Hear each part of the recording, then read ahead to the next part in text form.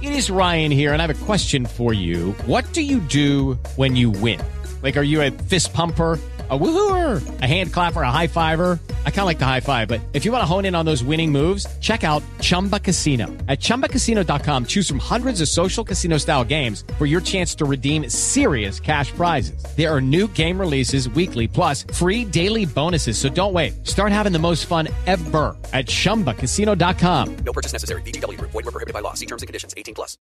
With Lucky Land Slots, you can get lucky just about anywhere. Dearly beloved, we are gathered here today to... Has anyone seen the bride and groom? Sorry, we're here. We were getting lucky in the limo and we lost track of time.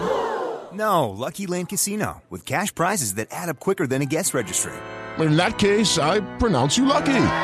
Play for free at LuckyLandSlots.com. Daily bonuses are waiting. No purchase necessary. Void where prohibited by law. 18+. Terms and conditions apply. See website for details.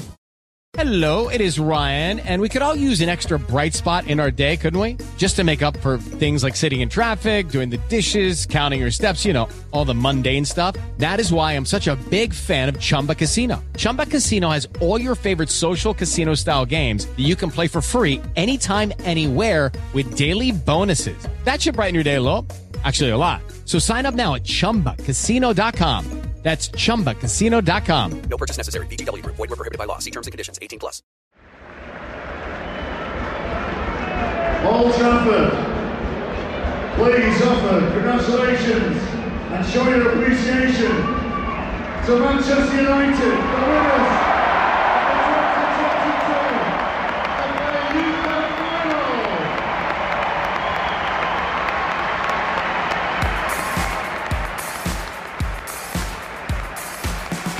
It was a properly magical night at Old Trafford last Wednesday. Manchester United FA Youth Cup winners for the 11th time in our history. A record-shattering 67,492 strong crowd.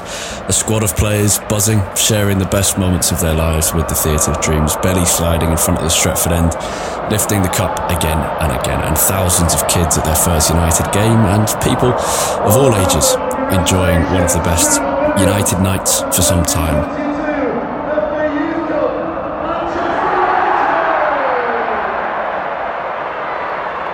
Just an occasion that you left with kind of pride swelling in your stomach, and there was loads of things to be proud about, and we'll get onto them. We'll talk about the FA Youth Cup. Welcome to the Manchester United Weekly Podcast, to Series 7, Episode 35, with me, Harry Robinson, and Jack Tate, as always. We'll talk Youth Cup first, and then we're going to talk a little bit about Erik who is supposedly starting his United job early, 6 weeks early, if reports are to be believed, which is no doubt a positive thing. We'll also talk about this Sunday's game against Crystal Palace away from home at Selhurst Park, the last game of the Premier League season, the last game of United's season, which is nothing but a positive, I think we could all agree. But before we get on to the first team and slightly negative matters, Jack, the Youth Cup was just a fantastic occasion and the highlight of an otherwise negative season. I think the end of the season there is probably the first positive thing you said about the first team in months. But yeah, the Youth Cup have very much kind of filled that place of positivity that the club has been crying out for. I mean, we've talked before about what we think makes United a bit different and a bit special in our minds compared to other big clubs. And for me, one of the things that's always been that is that despite the commercialisation of football and of Man United, the emphasis on youth and the pride that the club takes in its youth academy has always been something that's really stuck out right through the history of the club, and obviously we've got this immense record of the consecutive games with an academy player in the squad, and it was really, really a night where I felt pride in being a United fan and in my football club, seeing so many people show up to that game. And it wasn't, I think sometimes when you get games that aren't first team, whether it's at international level or at club level, like the crowd can sometimes take on almost like a charity game type of vibe, if you know what I mean, where everyone's just sort of there for a bit of fun. They just want to laugh and like not really that concerned with what happens in the game. It wasn't like that at all. This was like a proper match day going United crowd that was so invested in the game, and the youth team did us proud. I don't think it was their best performance, but got the job done, and the scenes at the end were, I was just jubilation. It was so good to see, and very much made me reconnect with the club and felt a very proud night to be a United fan. Yeah, absolutely. You saw 11 players and the 3 who came on just giving it their all, and it wasn't their best performance, no. And actually, strangely enough, even for kind of Alejandro Garnacho, the double goal scorer, now 7 goals in the FA Youth Cup this season. He was named Jimmy Murphy Young Player of the Year before the match and received his award at the game, before the game.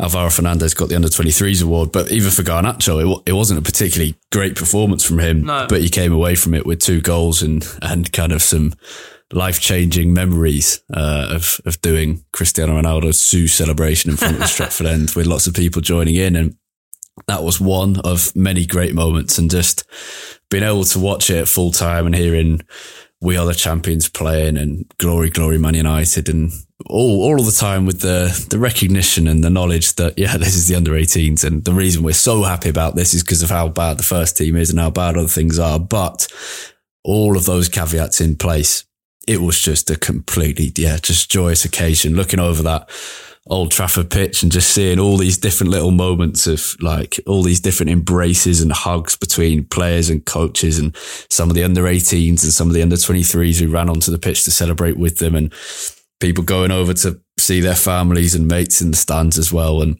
Garnacho draped in a Argentina flag, 16-year-old Louis Jackson, who didn't even know he was playing in the game until the afternoon of it because regular centre-back Tyler Fredrickson was ill and couldn't recover in time. And Louis Jackson was at school.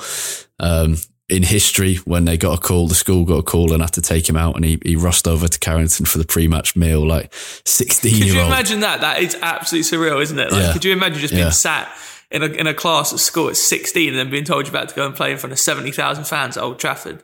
Yeah, 16 years old and playing in front when you of that. think about that. And he and Louis Jackson and Reece Bennett, the captain who scored the opening goal, were picked out by the manager Travis Binion after, because they were really great. This was all through the Youth Cup, there's been like these great moments of attacking play from Garnacho and McNeil and Sam Mather and Kobe Mainu and Isaac Hansen and loads of players. But this was a performance where the 2 centre-backs actually were brilliant against Forest, including 16-year-old Louis Jackson and the captain, Reece Bennett. And you just, so proud of all of them, but also so proud of, the crowd that attended. And you're absolutely right. There wasn't that charity game atmosphere to it at all, especially after half-time. I think once Forest had equalised and both United and Forest fans had kind of just clocked onto the fact that like this was a really tight game now, and they both actually cared deeply about this. Once both teams came out for half-time, there was a slight shift in atmosphere of, hold on, we really need to get these lads over the line now. Can't bear to see them lose this. And I think, the crowd really helped actually. The connection between players and fans, just brilliant to see. It was, like I said, it was a night that I think will live long in the memory, obviously, of the players, but honestly, I think for a lot of fans as well, both those that were at the ground and definitely not. Mine. It's just special. Like these, we said we won it 11 times, which is obviously a lot, but in the last 20 or 30 years, these, if at the sort of rate we've been going, like these come around roughly like once every decade. It's a game that should be remembered. And it felt very poetic almost in my mind that, despite like you see what's going on with the first team and that, we are really in dire straits and maybe the worst season that we've had in 40, 50 years. Yeah. And it felt almost poetic in a way that at the end of that, you had sort of the youth team almost holding the club up in a way and sort of dragging the fans along with them to say like, there's more to this club than just the first team on the pitch. And, we still have a lot to, I guess, be proud of and excited about for the future. Yeah. It's further proof that the academy always has been, always will be the like very bedrock of Manchester United, 100%. And all of our good periods have stemmed out of success in producing and allowing young players to flourish in the academy and then in the first team. And when there is that, there's a really special thing about watching a team win the Youth Cup at United, because it's not like celebrate. I'd much rather see United with the Premier League or Champions League or the FA Cup, whatever. Sure, but there's a really special mix to the feelings that you get from watching a team win the Youth Cup, because you get that there was that pride of the crowd and pride of the players, but also that knowledge of the history. You look at the kind of the team sliding in front of the Stretford end and embracing and dancing and lifting the trophy. And you can see, you can almost see the past as well as the future. And you know that those lads there, some of them from Norway and the Czech Republic and Catalonia, wherever, but a lot of them local lads from Stretford and Salford and Cheadle and wherever. And you know that they have achieved the same thing that Duncan Edwards, Eddie Coleman, David Pegg and all the others did back in 1953 for the first time, in the same stadium, the same pitch, wearing the same colours, with the same pride and excitement and enthusiasm. And that's just a properly brilliant feeling as a fan, and I'm sure as a player as well. And the other thing is it was a great reminder of kind of what football at its raw emotion is about. £1 tickets, no one priced out. Everyone who wanted a ticket could get one.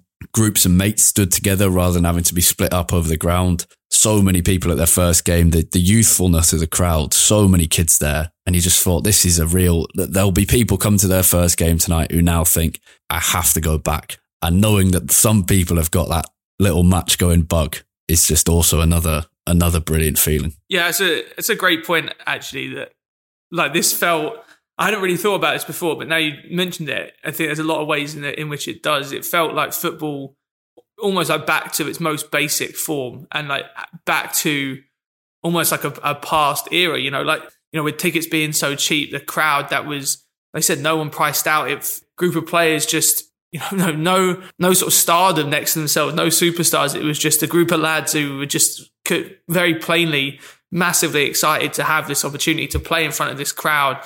Like it does almost feel like a bit of a throwback, and it's like so much changes in football all the time. And, players like Duncan Edwards wouldn't know, wouldn't barely recognise the game of football as an institution now, I think, compared to what it was like back when he was playing in the 50s. But I think you strip it back in a way, away from the Premier League, away from, the bright lights and all the media coverage and everything that we've got around it now. And the game remains the same, and I think that the FA Youth Cup is kind of that almost stripped back. And I think that's what makes it so special and why it's so great to see so much of United fully invested in it, both from, the coaching staff standpoint, but also from the fans as well. Like that's, I think, what makes it so special, because it is just football like stripped back almost to what it's like for, I think the FA Youth Cup is like the closest, I feel when I'm watching it, like the closest I could ever see in like professional or quasi-professional football to go and have a kick around with your mates in the park. Yeah. And I think that's what makes it so fun to watch as a fan, because it's like the most you can ever relate to playing at Old Trafford is in these 17, 18, 16-year-olds, just coming, a lot of them from around Manchester, as you said, and like just coming and playing at Old Trafford with such a huge smile on their face, taking the opportunity. It's just, it's really fun and kind of heartwarming to watch. Yeah. And yeah, as I say, there are lots of foreign players in that team. Garnacho was born in Madrid. Isak Hansen from Tromsø in Norway. Mark Jurado from, I think, was born in Sabadell in Catalonia. The keeper, Radek Vitek from Czech Republic. His backup, Erik Hanbury from Den Haag. But then there's also Kobe Mainu from Cheadle, Maxi Oladelli, Dan Gore and Sam Mather, all from the same part of Salford. Rhys Bennett from Denton. I think Charlie McNeil's from Droylsden. And they were just buzzing with their families. And also all the families some of whom didn't move over with their sons to Manchester when they got into the academy, coming over for this game. And all the academy staff there as well, a lot of whom haven't been able to meet up in the last couple of years because of COVID. And there are so many storylines to that day. So many really special meetups and catch-ups and moments and little celebrations. So yeah, properly brilliant day. Of the game itself, was there anyone who sort of stood out to you as particularly good in the final just before? Well, Garnacho took the headlines because of his scoring, but as I said, I don't think this was one of his best performances. Yeah. Although he certainly came out wanting to score in front of a full Old Trafford, and in the end he managed to do it twice. So he achieved his objective. As for the others, I thought the defence was really impressive, because I watched Forest's semi-final against Chelsea, or about 60 minutes of it. And their striker, Sapo Song, who was at number 9, for anyone who watched the game, tall, powerful, came from he joined Forest Academy, I think at 12 or 13 or 14, relatively late for an academy player from grassroots Sunday League. And as kind of things have picked up over the last couple of years, and he was great against Chelsea, and the kind of the control and skill he showed in the penalty area, as well as that power, was really impressive. So Reece Bennett and Louis Jackson had a lot to deal with all night and did it really well. And there was a long period in the second half where you thought Forest are really on top here and they're going to score again. And they kept with it well. I was impressed. Radek Vitek obviously made a mistake for Forest's goal just before half time, let a kind of speculative shot spill through his fingers, but straight after half time was diving at someone's feet again, and that gave him a bit of confidence. So I was impressed with how he regained himself after that, composed himself. Who else?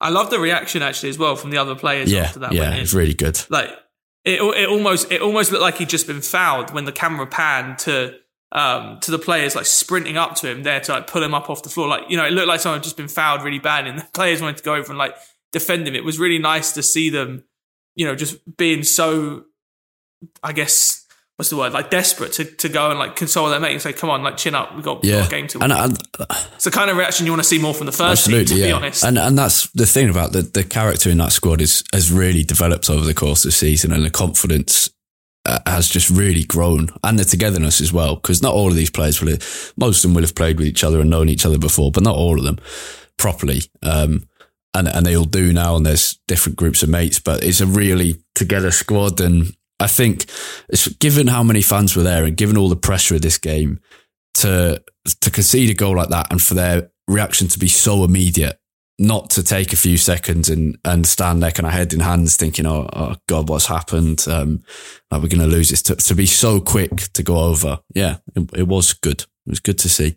Yeah. And that's the other thing, that the whole squad has contributed to this. And for example, Charlie McNeil's been brilliant in the run to the final, but he came off at 60 odd minutes. Joe Hugo came on and held the ball up really well, which was really useful for United. So that's Maxi Olidelli came on and offered a bit of composure in midfield as well. The final was kind of the perfect summary of the previous rounds because it was a whole squad performance rather than just two or three players. Yeah, exactly. I thought it was a day for sort of the lesser known faces, I guess, in this team, because like you said, it wasn't our most fluent performance. It wasn't a day for the likes of Garnacho or McNeil to, you know, steal the headlines as they have been throughout much of this run. I thought I was really impressed with Mark Gerardo at fullback as well. I thought he was very good throughout the whole game. Yeah, he was just very, very solid, got forward well. The other player that really stood out to me, I don't think he actually had his best game, but just his style, Isak Hansen, he's just so good to watch. He's so silky smooth on the ball. I don't think he had his best game. He was a little bit wasteful when he did get the ball in good spaces, but watching him dribble is just so funny. It's just one of those players that seems to glide across the pitch. Great to watch. Yeah, there was a few moments in the first half where he was just outside the penalty area, just doing that, just kind of conducting things, just everything going one pass out, pass back to him, one pass out, pass back to him. And it was, he's got that skill about him. And that kind of wonderful comfort on the ball where you just think he could do anything here and he could be put under any pressure here and he'd be fine. Very, very talented player. Okay, on to another section of positivity. I think Erik ten Hag wraps up his time as Ajax manager with a third title in 4 seasons, a great record, a great way to go out for him. Great for Ajax as well.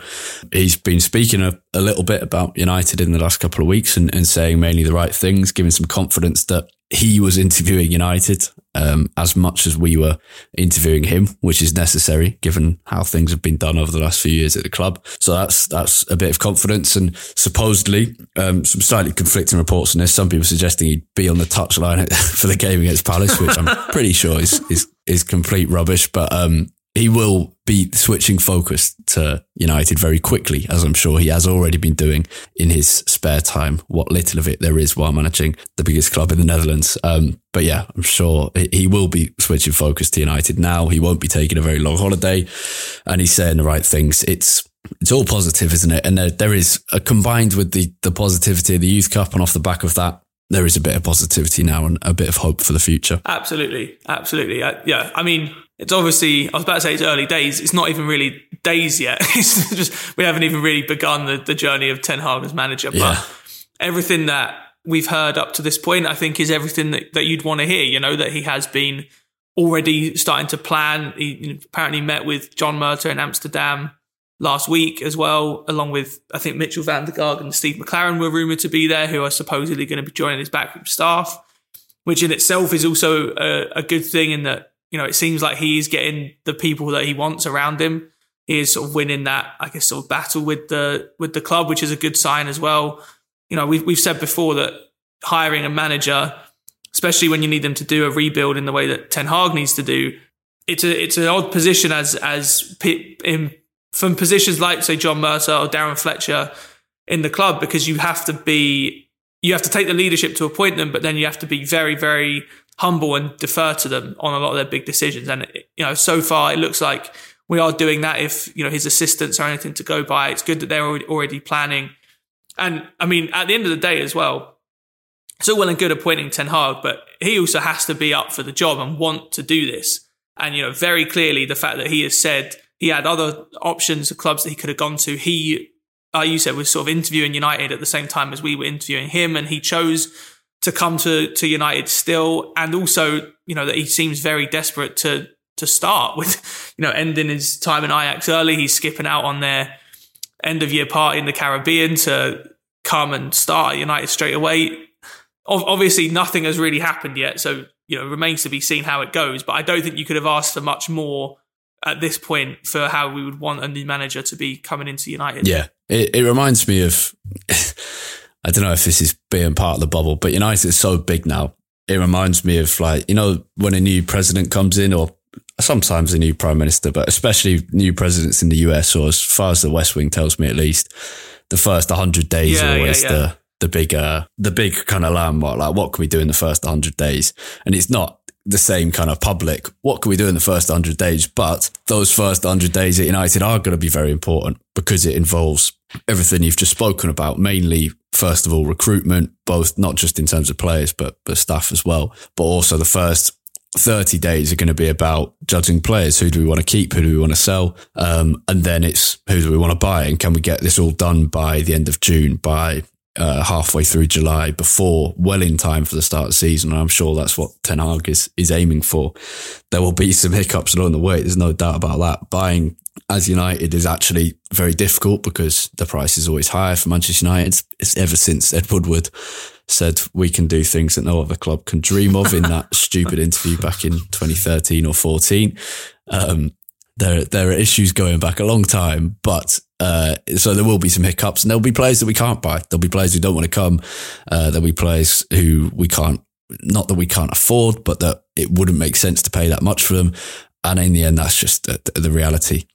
So there will be some hiccups, but it looks like Ten Hag is ready and raring for those first 100 days, and I'm sure has lots of ideas floating about in his head. And I hope that he looks for as much as advice as possible from as many people as possible, and soaks it all in, because that's kind of what leadership is about at that level, is coming into a new club and accepting, I don't know everything here. Let me ask someone who does and find out, and then make my own mind up after finding all of that out. So yeah, you're right.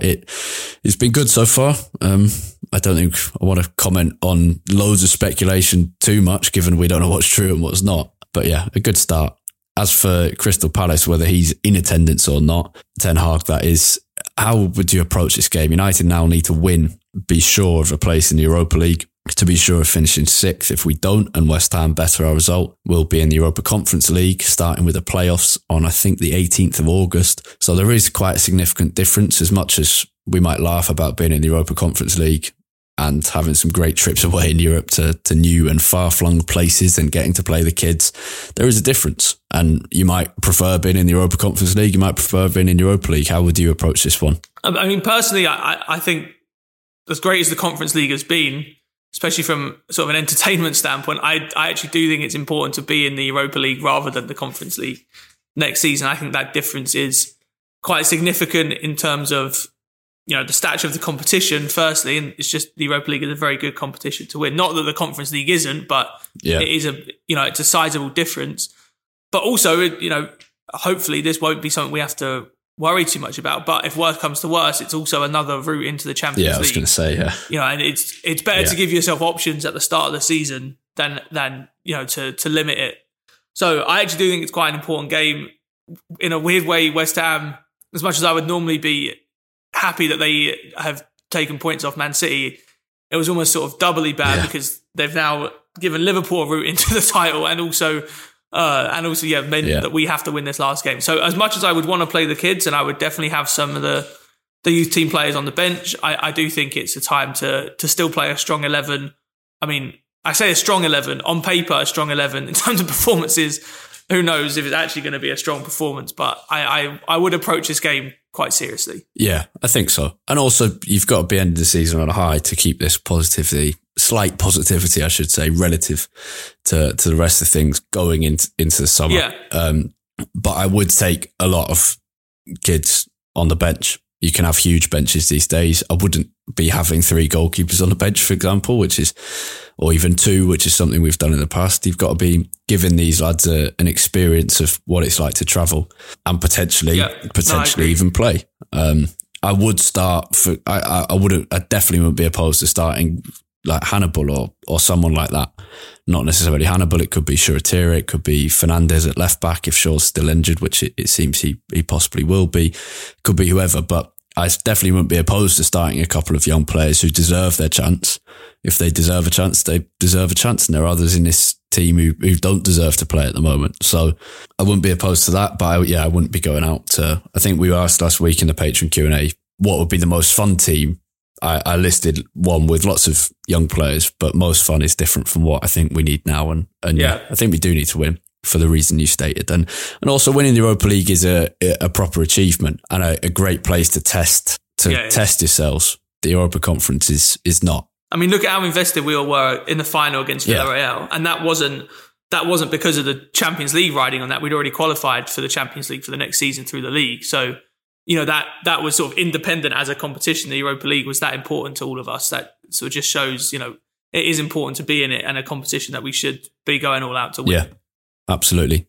As for Palace, they don't have anything major to play for, but it's their last game of the season of a positive season where Vieira's got them playing exciting football. They've massively reduced the average age of their squad from a very old Premier League team who were basically not necessarily fighting to stay up every season, but their aim was to stay up every season, to one now looking ahead with lots of big ambitions, and they will be looking to finish the season on a high with a brilliant win against United at home. So it'll be tough.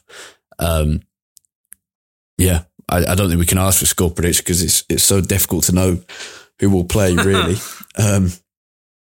But it's also just a bit depressing, isn't it, to think too much about United playing? Yeah, it has been nice to have a couple of weeks off. That's definitely true. The other reason why I think it's actually quite important for us to win as well is just because I feel like we really got away with the aftermath of the Brighton result. Yeah, like just how bad that was because the Youth Cup was around the same time, and so it sort of got swept under the rug a little bit. And I think since then the mood around the club has, you know, I think it's definitely improved with the stories about Ten Hag, the FA Youth Cup win, obviously. Like, I think it is important because if we do then lose, especially if we lose it quite badly, you know, then you go into the summer, I think the Brighton result would sort of loom larger. Whereas currently, I think if we were to win, a lot of fans would sort of forget about Brighton just because of the situation that's happened around it. Yeah. I mean, I avoided the Brighton game was the first one I haven't watched because I had other things on, but then obviously I didn't watch it back because it sounded like a living nightmare. And I was very happy with that. And then, we didn't talk about it because the Youth Cup was going, and hopefully it's one we can just forget. But as you say, if we lose badly again, then it will be brought up again. So yeah, absolutely. We want to keep those negative memories away and maintain a bit of positivity. Right, we're going to go into a Patreon bonus Q&A. We're going to talk about N'Golo Kante, a bit more on the Youth Cup, a bit on Erik Ten Hag and whether he should cull the squad and play the kids, or whether we should kind of have a mixture of that and still going for third or fourth. We'll be talking about who we think should be the most important core players going forward, and we'll be talking about Frankie de Jong and the rumours about him and coming to Manchester United. If you want to sign up to be a patron, you can find out how at our Twitter at UTD Weekly Pod. That's POD at the end there. You can find Jack on Twitter for his thoughts throughout the week at UTD Tate, Tait. And you can find me at Harry Robinson 64. And as I say, the podcast itself at UTD Weekly Pod, POD at the end there. Until next week, have a great one. Goodbye.